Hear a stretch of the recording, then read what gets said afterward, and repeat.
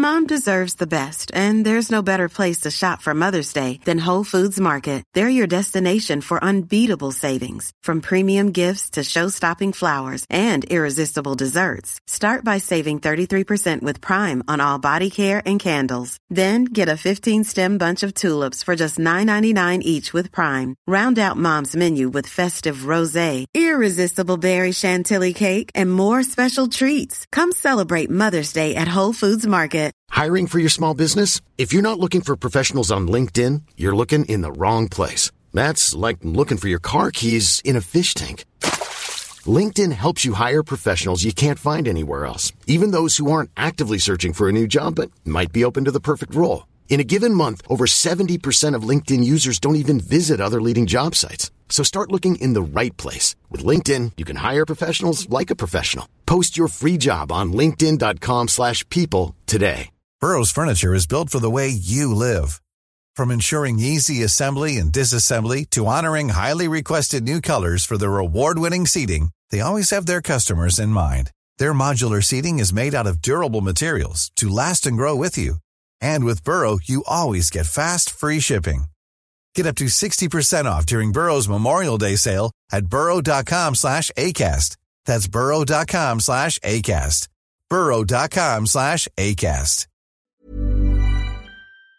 Hello and welcome to episode 73 of the world's first Paul Weller fan podcast. I'm Dan Jennings, and 10 years ago I gave up my live stream and career as a radio presenter with one big regret: never getting to interview my hero, the legendary British musician Paul Weller. This podcast exists purely to solve that issue. Welcome to Desperately Seeking Paul. And as a little post-Christmas treat, we have 3 podcasts this week for you, each with a different honorary counsellor. First up, bass player Camelle Hines, part of the Style Council's live band from 1985 and on record from Our Favourite Shop right through to that rejected final album. Camelle also played with Paul during those early solo years with the likes of Helen Turner, Zeke Manyika, Steve White and Jack O'Peak. So let's get into it. Camelle Hines, thanks for joining me. My pleasure, Dan. My pleasure. This is a real joy for me, I have to say, because you were there right at the beginning when I discovered Paul Weller as a solo artist, and we'll chat about all that in a sec as well. For you, when was it you first became aware of the music of Paul Weller? Oh, well, it was way back in the Jam days, really, to be perfectly honest. I knew of a lot of his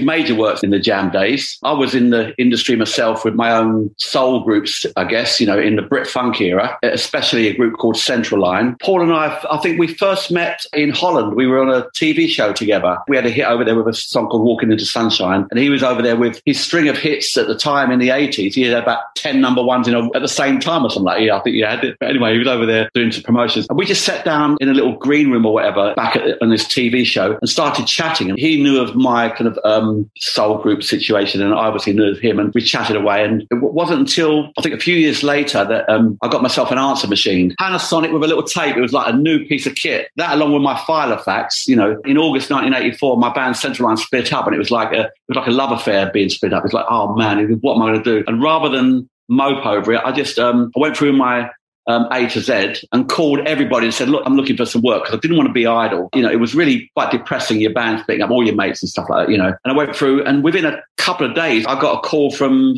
Phonogram Records. One of the secretaries said there's an audition going in Manchester for this group called the Cane Gang. It was that era, Dan, where all the record companies were telling artists, no matter what genre you are, you'd have to do this new 12-inch record thing, so you had to do this other version. So they called in people like myself on the bass. And I got a lot of bass work, just playing for groups like the Bolshoi, It's Immaterial, Heaven 17, the Cane Gang, various groups just playing 12-inch versions of their songs, which to me was perfect. I'd kind of done the mathematics on, I have to get my head around the verse, the chorus and the bridge, and I was away, quite easy money, really. And how much were the actual bands involved in the extended mix, if you like? Or was it more just they've done the original and then handing over to session musicians to pad it out, if you like? They would often be there in the studio, they would often be there in the studio and making sure, because obviously it's another mix, it's your artistry, you want to make sure that they're to your liking. And I was always prided myself in being what I considered a consummate professional wrestling that, as soon as I got to the studio, I'll get my bass out and it's like, okay, what do you want? They'd give me some direction, but they'd say they'd want a bit of scope where I just, I explore different parameters. They'd say, yeah, I like that. Let's do some more of that. And, they could just cut and paste what they want then. And it's quite a joy to do. Sometimes I'd be doing 2 or 3 in the same day. I went to some of the top studios at the time, and one was Solid Bond, down in Marble Arch. And I think Paul had his own label, and he had one of the songs that I'd done was Dizzy Heights. I really enjoyed that session. I remember, I was really on it then, and I just, I gave it some basically. And I think Paul must have walked in and heard that. And he was the first message I got on my answer machine. And it was like the first ever message on my answer machine was from Paul Weller in 1984 saying, would you like to come and play on my new album? I said, what? You got to be kidding me, yeah? He'd already done Cafe Blur, which I thought was amazing. I love Tracy Thorn's Paris Match. That does my head in still to this day, So he's doing the new album, Our Favourite Shop, and said, like, would you like to come down to the studio? And I knew that Steve White was on board. I knew that Mickey Talbot was on board, and Helen Turner and DC Lee. And it was just like, yeah, I'll have some of that. They recruited me for then until, it went a bit off. Then we'd done all the festivals, and Our Favourite Shop went straight to number 1 on our first gig at the Brixton Academy. And it was like, blimey, man. This is living the dream. Weren't you involved a little earlier, though, with Burt Bevans? So he was this New York house DJ who, I think I'm right in saying, set up Ministry of Sound, didn't he, at one point? I knew that Burt was, Burt was introduced to me from an ex-girlfriend who worked in club promotions at EMI and then at Virgin. And he got me a lot of session work. Yeah, it's taken me back now. I think, I'm not sure in what order, going back a bit now, early 80s, like mid-80s or something like that. Yeah, I'm talking about nearly 40 years ago, to be fair. But yeah, I think the first things were he created these club mixes of, Money Go Round and Long Hot Summer. That's right, yeah. So, got you to do bass on them, right? They got me to do bass on long version of Long Hot Summer. You're well informed, aren't you? I can't quite remember the club mix, I'll be honest with you. I'll have to dig that out in terms of seeing what the difference was, Well, I've got to tell you a funny story. When we done the Live Aid thing, I think Long Hot Summer was, it was You're the Best thing, sorry, no. So I was playing keyboard bass on that. On a bass, 4-string bass, I'm very confident, especially when playing with Paul and the Style Council and that, and in my element, soulful rock bass player, that's me essentially,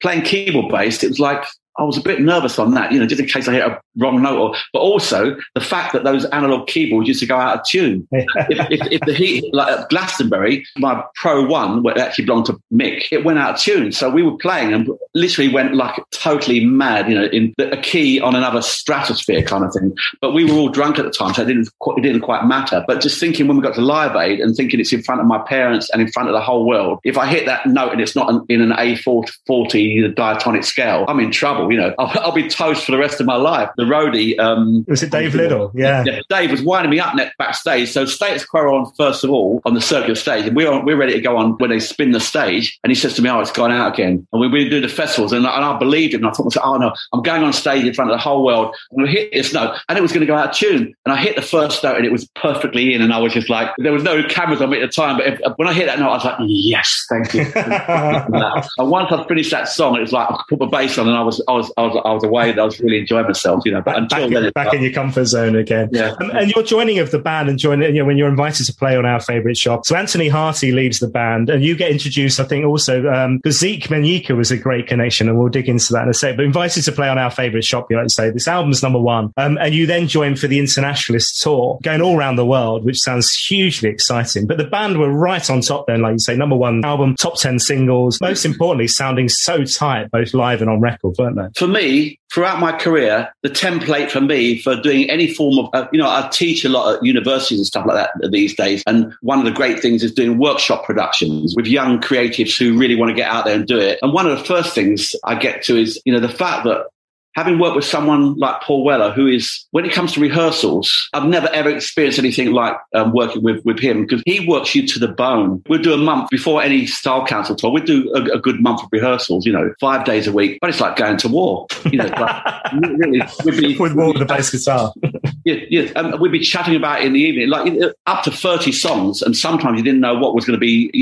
Out of the blue, you might just change the set list just like that. The level of attention that you had to give to those situations, and being very aware of, even on stage. My thing was like, I'm to the right of Paul a lot of the time, and I'm looking at his face. He would just tell you just by his expressions what to do. And we would know. We were so well rehearsed. We would know. And to be perfectly honest, the Style Council, and I guess especially the Paul Weller Band, when we got into the Paul Weller Band and we went to the States and to Japan a few times, we were so tight that it didn't matter who else was on the stage. It could have been the Foo Fighters, it could have been Stevie Wonder, it could have been whoever. We could hold our own, and we'd say, bring it on, because we were so confident. And I thought it was quite exceptional, actually. The level of professionalism, the level of discipline, the level of determination, and the level of sharing a joint vision, sharing his vision was all encompassing. And to me, I advocate that in terms of collaboration today. It's like, the right human beings, the will taught me so much. Just absolutely brilliant. And hard work, though, yeah? I mean, obviously putting in the hours to get to that point. Yeah. I mean, real hard work, yeah. Yeah, like I say, the rehearsals were no joke. Sometimes I couldn't sleep at night. It was that, because you've got to be on it. And funnily enough, people don't tend to realise a bassist, not like a guitarist or keyboard player, you can lay down or lay down a chord and stuff like that. With a bassist, it's the melodic aspects. All those riffs. You have to remember all the riffs as well as everything else. It's not as easy a job for a bassist, funnily enough. And people tend to assume that they're getting away with murder, but it's hard work. You have to remember a hell of a lot in terms of the riffs and the timing and all those kind of things. How I used to do, I'd probably often, I think one of the albums, I think it was Confessions, maybe a bit further on, he'd invite me around his house and he'd tell me what he's intending and send me away with some tapes. I'd spend a month just absorbing what he wanted. To me, my role as a bassist, and anybody's role as a bassist, is to actually support the foundation of the house. So you have to know what the singer, what the front person is intending, and that's down to the dynamics, down to the spacing and everything. So my thing was just to absorb the ethos of what he's intending. Once I'd done that, then I'd start to map out the bars and the arrangements and stuff like that. I wouldn't touch my bass for a good few weeks before I started work. So it's the preparation. It's a ritual for me. It's like, I'm not the kind of person that you could say,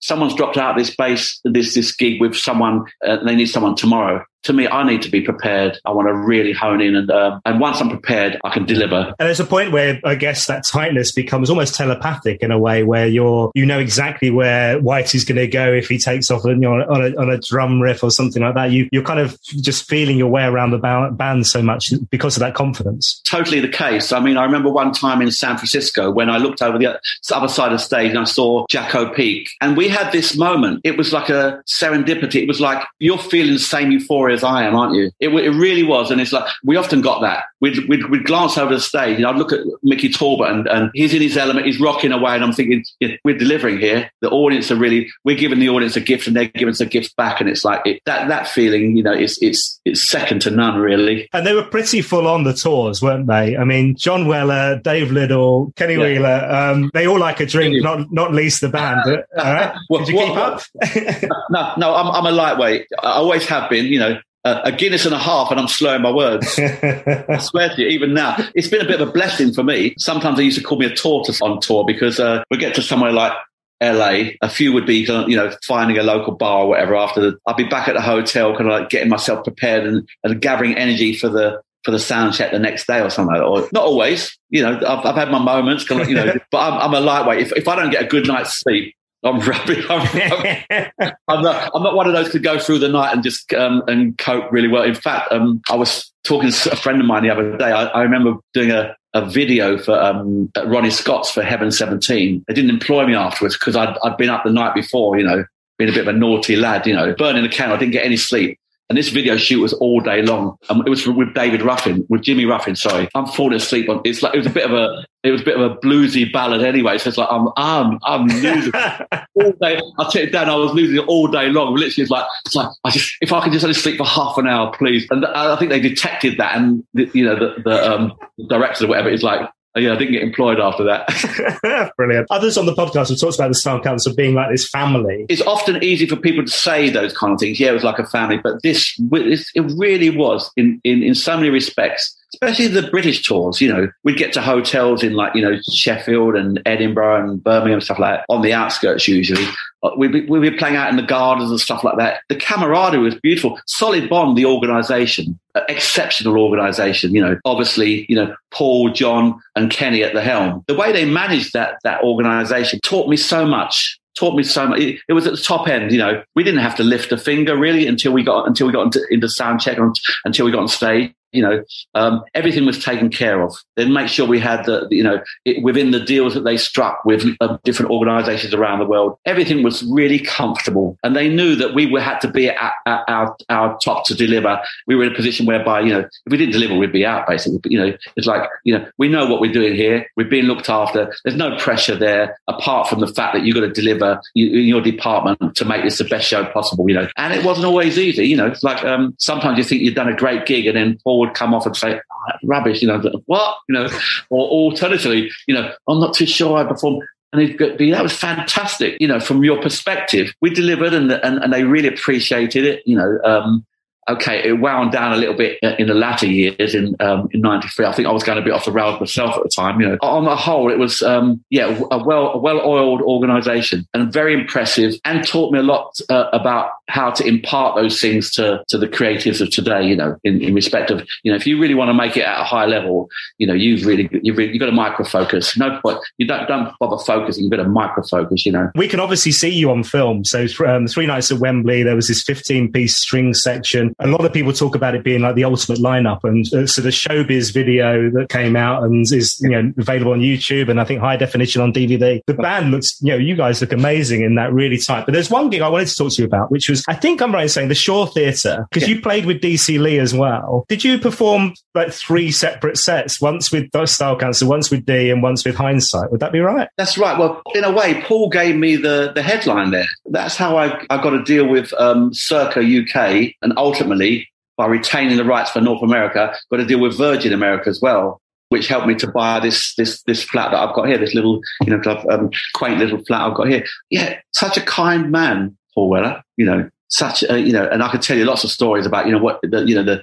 treats and that on the road and stuff like, you used to be given loads of gifts, especially in Japan. You'd have 100 people following him around on a bullet train and giving him like Gucci this and Yamamoto that. It's say, come up to my room. So go to his room in a hotel. Say, "I'm not wearing that. It's like a polka dot, like, Giorgio Armani shirt." I said, "Yeah, I'll have that." And he used to take us out shopping, especially when he went solo. He'd often take Jacko and Zeke and myself out to the West End to various shops and say, like, get some gear for wearing on stage. And that's proper gear that we like wearing as well, like leather jeans and stuff like that, Foo Fighter style, So that's Shaw Theatre. I was kind of like, I was honing my own skills as a singer-songwriter as well, because Central Line split up. We were pretty known well in America. We'd made a good imprint there with our first album. I still had this dream of actually creating a platform in America in that vein. So I created Hindsight, and the rehearsals were mad. I mean, that was real pressure, because I was rehearsing Dee's unplugged set,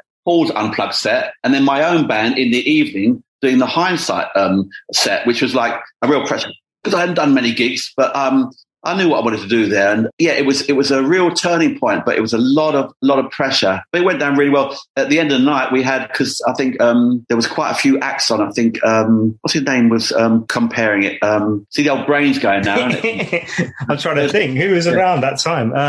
Wasn't Porky the Poet and all that? Yeah, he compared it. Phil Jupiter, right, yeah. Yeah, Phil compared it, and so Terence Trent D'Arby done a solo vocal and piano thing. So he came on first. How do you my band's coming on last. I'm saying, that's so serious. He's just smashed that "Sign Your Name" and you're done. Yeah. Oh man, that voice! It's like, and I've got to go and sing on there, with my like limited range of stuff. But anyway, we done a really good set, Hindsight, and we done our encore was "Thank You for Letting Me Be Myself," which Paul came on stage and all of them came on stage and Phil came in, and we just had that was really good. I wish we'd have filmed that. I wish someone would have filmed that, because that was really beautiful, and it was such a gift for me, because Paul was paving the way for my own solo outing as well at the same time. And it worked pretty well, because I then toured 7 states of America and got a Billboard Top 20 in the States with a song over there with the Hindsight thing. So I treasure those memories, and it was a beautiful time. I really value that for sure. Yeah, I love these stories of that kind of generosity of spirit and the kindness to other artists. And people have always talked about how Paul's like the first to credit somebody on an album. And you do look at that with the Style Council vinyl and even the Jam. I think there's one of the albums you open it up and actually the horn section are alongside Bruce, Rick and Paul and credited in there. You know, it's always been like that, hasn't it? That's what sustained, you know, I'm how many years, 45 years in the industry now, until I drop. It's like, it's working with people of that caliber, working with people that really appreciate other creatives, other human beings, especially now that I'm very careful about who I work with, because I've had a few years where I've worked with people and depleted my energy a lot and realized that I was in a bit of a bubble then. And to me, I live for ever-evolving, micro-focused collaborations. It's a joy that we have this avenue as creatives that, you know, Dan, we can delve into this avenue here, where some people are not as fortunate to be able to channel the energy, you know, especially at this time we have now, the last year and a half. It's like channeling your energy into a creative pod is a great thing to do, because otherwise it can become very bewildering, you know. It's like, so working with like-minded creatives in collaboration is the most beautiful thing. And when that's right and the time is right, and that, you know, like it was with the Council and with the Paul Weller Band, it's just Christmas, isn't it? Yeah. One thing you touched on that, actually, when you talk about that lineup at the Shaw Theatre and the lots of different artist things. Obviously, Red Wedge was such a big thing for the Style Council, and, you know, all those different acts that played each night, and how you know, amazing that was. And we've talked about that on the podcast. But there was one thing, Rock Around the Dock, I wanted to talk to you about. 1986, Mersey Docks. You're all on a raft, and blimey, you! I would never remember that if you hadn't brought it up. But now, all I remember is going across the raft, going across the water to a raft. Wasn't there some Wogan or someone that was on the raft waiting for someone? I don't know. Probably. Some mad thing. But did we plan the raft? I think we probably did. We walked across the water on the raft, and you bring it back, but it's very vague. I can't remember. Well, there was a lot of madness in the Style Council, to be fair, not least the music videos and all that. There's a lot of humour in that band as well, wasn't there? Yeah, always with Paul and Mick, especially. You know, Mick is the driest man on the planet. You know, very funny man to be around. You know, always jesting. I mean, even the ethos of the Style Council with the Cappuccino Kid and all that kind of, you know, that offshoot of the fashionista kind of side. That was all humour-led kind of thing, you know. Didn't quite understand a lot of it, but you know, for me, just playing that role. I've got one bass. Well, I've got two basses, actually. One that someone made me for Live Aid, and my Music Man Stingray that I bought especially for when I joined the Style Council in 1984. Cost me 250 quid, and I ran back to East London to get the monies, you know. It's just a dream bass, you know. And so putting that on and getting the right tone, and one thing comes to mind, playing Old Grey Whistle Test, and the sound on TV was not usually that great, but this was a great sound, and it even come across really nice on TV. I think in my first TV performance with them, and it was like just playing that bass and playing those songs, the caliber of songwriting from Paul Weller. You know, when you talk about UK treasures, his contribution in songwriting is and poetry is immense. The caliber and the repertoire that man has of songwriting, and how he keeps morphing from year to year in that respect, and coming out with these new gems and stuff like that, you know, it's just absolutely astonishing. And so hold on 2 seconds. We talk about Live Aid. This is, you know, 2 billion people worldwide, I think, isn't it? Something ridiculous in terms of viewing figures. And you go on there with a bass that somebody's made you. So had you ever played this thing before? This is a friend of mine, Bernie Goodfellow. I just thought it'd be really nice to this special occasion, you know, and I'd known that he'd been making basses for some time alongside a technician that done the electronics in there and that, you know, and he's a fine bassist himself, Bernie Goodfellow, and I paid him decent money for the time, and he got this Serakuti wood from Africa and stuff like that, and he made it with alembic, really nice. He made a really nice bass, and it's, if you listen to it on live, it's a good tone as well, really good tone. So I thought I'll use that first of all, then I put my Music Man on, which is my real key bass, and yeah, it worked really well. I've got it to this day. I've only got 2 basses. Sometimes I walk into studios or rehearsal rooms, and I'm there and I meet another bass player, and they start talking to me about equipment and, like, you know, amplifiers. And yeah, I've got 13 basses and this and that. And I can't fall asleep. I'm you know, yeah.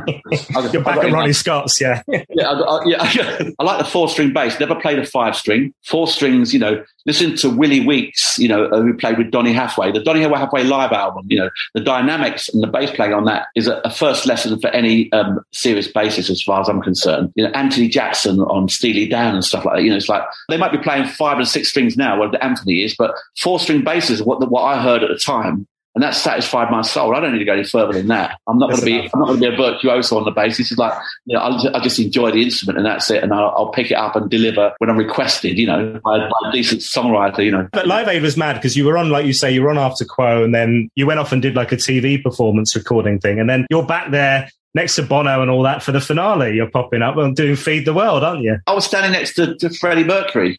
That's brilliant. As soon as we finished our performance, they carted us off, as you say, to Maidstone to do play with an orchestra. It was, I think, the first time playing with an orchestra on a TV show. And we were doing Milton Keynes, which I think is a mad but great composition. Talk about humour. It's a great composition, That was really beautiful to be playing with an orchestra there, and seeing all those violins and cellos playing, and the conductor and stuff like that. And to holding it down with an orchestra, because that kind of classical precision is everything, isn't it? So I felt really kind of accomplished in that I'm holding down a classical bass, which is where I came in on bass anyway. I'm holding down with a classical orchestra here, and so that's a real achievement. Then it took us back to the finale, and it's like on the front of the stage here, and I'm standing next to Freddie Mercury, and with the greatest performer on the whole of the event, as far as I could. It's like, blimey, Freddie Mercury and all these artists backstage. It's just it's quite mad, surreal, But and then they took David Bailey carted us backstage after we cut. As soon as you've done your performance, they carted you backstage and take a group photograph, and that was nice as well. So we had a nice style council, of the moment, circa 85. That was lovely. Love that. Because I heard a story, I can't remember where it was now, it might have been in the Soul Deep book, where, because you were a footballer as a young kid, or wanted to be a footballer, and your dad wanted you to be a footballer, right? So that was you at Wembley finally, and your dad got to see it, which I thought was lovely. My father, when we was on the Reg Wedge tour, he was not too well, and he passed shortly after at a relatively early age. So it was kind of a very frail time for me. But, I was able to say to my father, who was really, he knew that I could play at Wembley as a footballer. I definitely had the talent. I feel that I was more confident as a footballer in terms of strategy and in terms of like application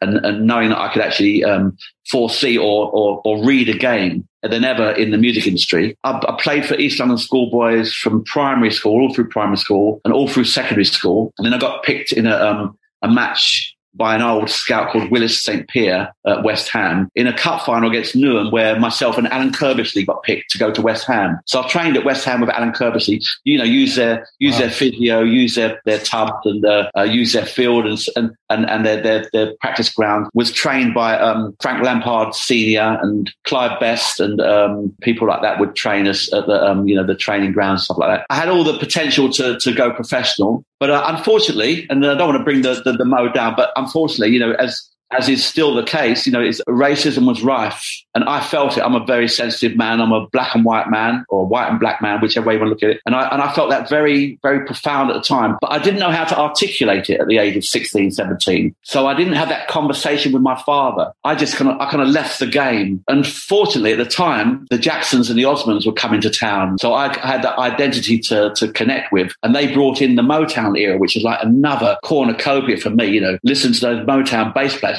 And then my friend Kenny Wellington of Light of the World started teaching me a little bit about poetry and also introducing me to the bass guitar. And when I saw, Jermaine Jackson playing the bass guitar, I said, oh yeah, I'll have some of that. And I tucked into it and I was gone. And it must have been, I don't know if it was 6 months or a year later, my dad inquired he said, how's it going? And because he assumed that I was still going to West Ham on a weekly basis, collecting my £0.50 for arriving. Right. And he was totally gutted that I was there no longer. And I know it really disappointed him. Getting back to the blessing was that he was able to experience me. I got to Wembley, played at Live Aid. I'd love to be on the pitch, but, it's like...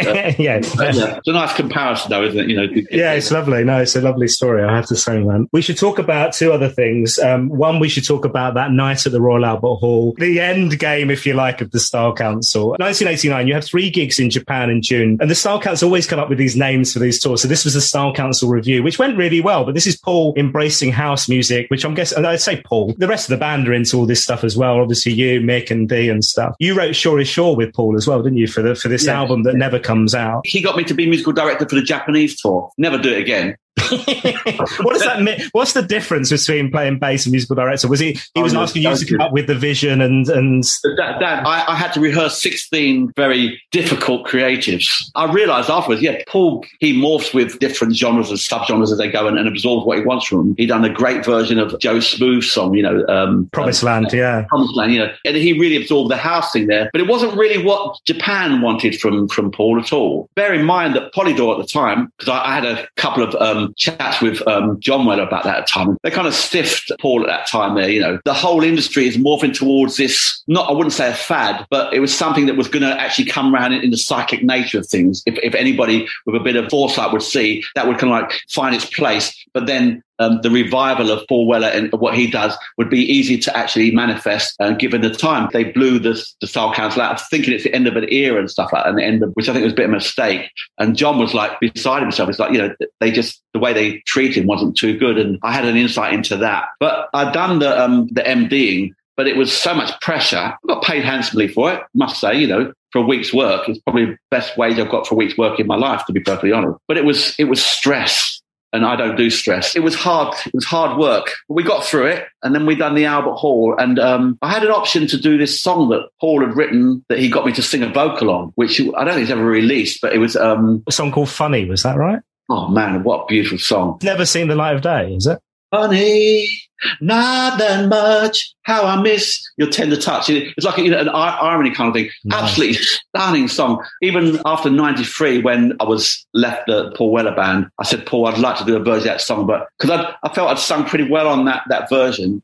And I also liked the mood of that version. I wanted to retain that and do a version of it, but I was never given the right to do it. But yeah, absolutely beautiful song. And I've kind of lost a lot of my falsetto voice, so I don't think I could do it. But I never had the confidence to do it at the Albert Hall. I wish I had. Because of the house thing, I went and done this stupid little house song that I'd written, and I kind of lost the bottle on stage, really. I went out front and sung this song, and it was just like, it was embarrassing for me. I don't know what it was for the audience. It wasn't a memorable time at all. Oh, but I feel that if I'd had more confidence, because this jazz song went through a lot of changes, and I thought to myself, in hindsight, I wish I'd done that. But it's all relative, isn't it? I'll send you a version. I'll send you the version. Oh, please do, man. We've done it at Solid Bond, and I've just done a version, and he really liked it. It needed a few more things, some of the end choruses needed to be put in the middle there and stuff like that, but needed finishing off. Yeah, I'd love to get my hands on the stems of that. Somewhere in some archive, someone will eventually dig it out, I'm sure. If I have a cup of tea with Paul Weller in his lifetime again, I'm going to bring me handcuffs and say, you're not letting me give you the stems for fun, because I want to put it on an album one day, because it's just absolutely beautiful. And the playing from him and Mick Talbot, just sublime. Mick Talbot was talking about that Royal Albert Hall gig and the fact that almost Polydor stitched it up in a way, because they released the Greatest Hits album. So maybe the expectation of fans going along is that they're going to get a Greatest Hits set. And this couldn't be any further away from a Greatest Hits set, in the sense, like you say, different vocalists. Well, there's a couple of maybe well-known songs on it, but not an awful lot in that set list, is there? No, it was. I think it was just a real tangent at the time. Lots of young new artists were there, but didn't necessarily have a lot of the experience to actually conduct themselves in a way that was conducive with us having a very focused time. House music built up on 4 bars, stuff like that. For me, to actually arrange it and to actually the stops and starts work was a nightmare. Like, I was sitting with charts and stuff like that there, thinking I could actually, Let me move you away from that nightmare, because I can tell it's uncomfortable. Back to the Weller comeback. We're into Tomorrow. The first solo album. Talk about credits. You get credits on Round and Round and Cosmos in terms of backing vocals. There's this lovely B-side to Above the Clouds, which I love, a track called All Year Round. I don't know if you remember that. But you're part of the band with Zeke and Weller and Jacko and Helen Turner and Steve White. That must have been so exciting. Tell you, Dan, what a band. Even now, I know there's Paul Morse all the time, different bands for that. But I tell you what a band. I know Magic when I hear it and see it, what a band. That was a rehearsal time where we were into the months at a time. Because remember, Paul had lost his deal with Polydor. He'd only had a deal in Japan at the time. And he was feeling, he just found the confidence to go solo, but it was still very, very fragile. Very fragile time. We all jumped in and said, whatever it is, we're on board, and we've done a few tours of America. I think we've done 3 tours of America, 3 tours of Japan with the Paul Weller band. We blew America apart. Absolutely blew America apart. And that was a time we were so confident, drop of a hat, butterflies, bam, bam, bam. we were just there. It was just like we were so on it. That was the pinnacle for me in terms of a band at the peak of professionalism. You know, I don't think I'd ever experienced, even with my own bands. So, no, that was the pinnacle. What a band! We kicked ass, man. Honestly, we've done 3 or 4 nights at the Royal Variety Arts Centre in LA, the Hollywood Bowl in Pasadena. That was something else. As we got to the States, we'd have 3 or 4 days off in Huntington Lodge in Pasadena, just really gathering our sense of equilibrium. Thank you very much, John. You know, and having fun and just superb. I would always hold my hands up to that organisation and Paul Weller, one of the most generous people I know on the planet. People don't get the impression of him who he really is a lot of time, maybe because of his persona and he's like, reserved and stuff like that. An extremely generous man. You know, I've been in touch with him for years now, long time. In some ways it feels a little bit of a shame, but in another way, I'll always understand that man could not make that major contribution that he makes without morphing on every occasion. He's keeping going. His contribution that he's making, he wouldn't be able to do that if he was conscious of the things that he may leave behind when he morphs. I get that. And I will always appreciate the decade or so, or the best part of a decade with the Style Council, then a little couple of years off and then back with and being invited back to do the Paul Weller. But absolutely beautiful time in my life. And your relationship with Zeke is such an important part of that as well, isn't it? I met up with Zeke again a little while ago. I started doing the social media thing for a little while, and then I thought, get me. I had to run away, man. What's next? What are you up to at the minute? I'm actually writing a musical. Wow, cool. Yeah, writing a musical. I went to school with Lionel Bart's nephew, and we hooked up, fun enough, ironically enough, through social media. When I was on it, I was on it about a year ago, and we've been writing songs for a musical ever since. We've got a director on board, and we've got an extra script writer on board, and we're producing it with a director. We've got a few actors on board singing some of the songs at the moment, and not going to tell you what it's about. Is it an original story? Is it based on something else? You can't tell me anything. I can see your face. I think it's based on something that's existing, but that's as far as I'm going to go. Songs are absolutely amazing, and they come into life, and the director's really infused. And I think we're going to be workshopping around about April. And apart from that, I started this thing called Myself and the Open Collaboration, which is basically myself and a couple of other creatives who work really well together. And we're just about to put out another song in that, and I'm putting out the occasion. I'm toying with what songs I want to put onto a third solo album, because I've done 2 solo albums, mainly came out of Japan and that. I'm just spending my time over it. I'm just fine-tuning. Maybe I'll fine-tune them too much, but and then another song will come along, and I think to myself, that's going to take a new mode. It'll end up probably about 50 songs on an album. But I'm always I've got a studio in my garden, so I'm always in the studio just like, messing around with stuff, and got a couple of projects on the go, but the musical and a couple of other, one-off projects going. But I'm waiting for someone to give me a call and say, fancy come and playing some bass for the Foo Fighters or something like that, or Paul give me a call and say, like, fancy coming out for a little tour. Yes, please, couple of weeks. I'm still active on the bass, and I'm not really one for looking for work in that respect. I believe that if it's meant to happen, it will happen in a serendipitous way, and someone will say, you fancy a little tour? I say, yeah. Where are we going? Hey, look, I have 2 final questions for you before you go. You're allowed 1 Paul Weller song for the rest of your life. It can be the Jam, the Style Council, or solo. Which one's it going to be? Oh, don't. I think when someone asks me this kind of question, there are so many to choose from Paul, that I sometimes think I should say the first one that comes to mind. Boy Who Cried Wolf. Oh, wow. That's a good one. Nobody's mentioned that at all. Did you play on that? I played live on it many times. Yeah. I think I played keyboard on it. There were so many, and I was in the Cotswolds last weekend. I got invited to do a bit of glamping in an orchard, which was really nice. Oh, nice. And the person I was staying with, I didn't know she's a Weller fan, and we have a bit of a soiree with some friends and some family there, and she started playing a song. And so she's playing a lot of songs that I'm thinking, I'm taking me back. So and she played Ever Changing Mood, she played, and then she played there's so many that moved me. I mean, the Weller Band, we toured Wildwood all over those tours before I even recorded it. Yeah, I remember hearing lots of different versions of that, and it kind of evolving before it became a single and things. From that period, Above the Clouds is the one that gets me every single time. What really? A tune. Yeah. What a tune. Chris Bangs produced that. Did he do Chris? Or he done a mix on it? Yeah. I remember talking to Paul about that, being above the clouds on a plane coming home from somewhere. And just asked him about his inspiration.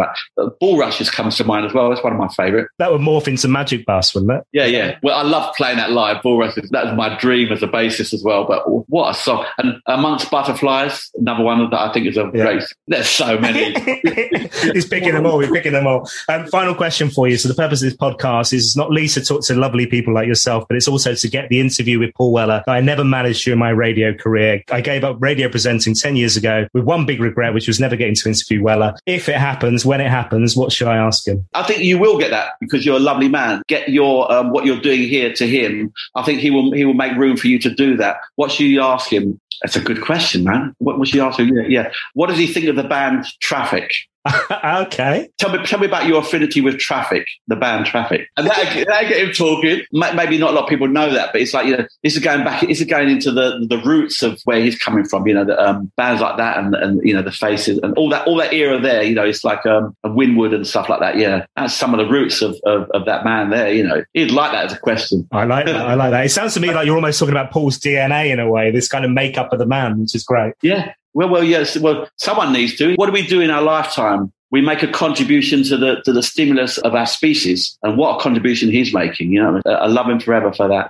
Hey man, this has been so lovely. Thank you so much for your time. Pleasure. If you do have that interview with him, say, oh, by the way, Cam says, when we're going to have that cup of tea, make sure it's in his lifetime. My pleasure, Dan. Anytime you like, mate. Another fabulous guest on the podcast. My thanks once again to Kamel Hines. What a lovely guy. You can find out all the details about his work with the Style Council and otherwise in the show notes for this podcast. Just head to my website. It's paulwellerfanpodcast.com. And in case you haven't had enough special gifts this Christmas, we have another new episode landing tomorrow with another honorary counsellor. So make sure you subscribe wherever you get your podcasts. Head to my website, paulwellerfanpodcast.com. You can get in touch on social media, on Twitter @WellerFanPod or on Instagram and Facebook. It's Paul Weller Fan Podcast. If you've enjoyed this episode of the podcast, then please do share on your social media channels. I'll see you next time.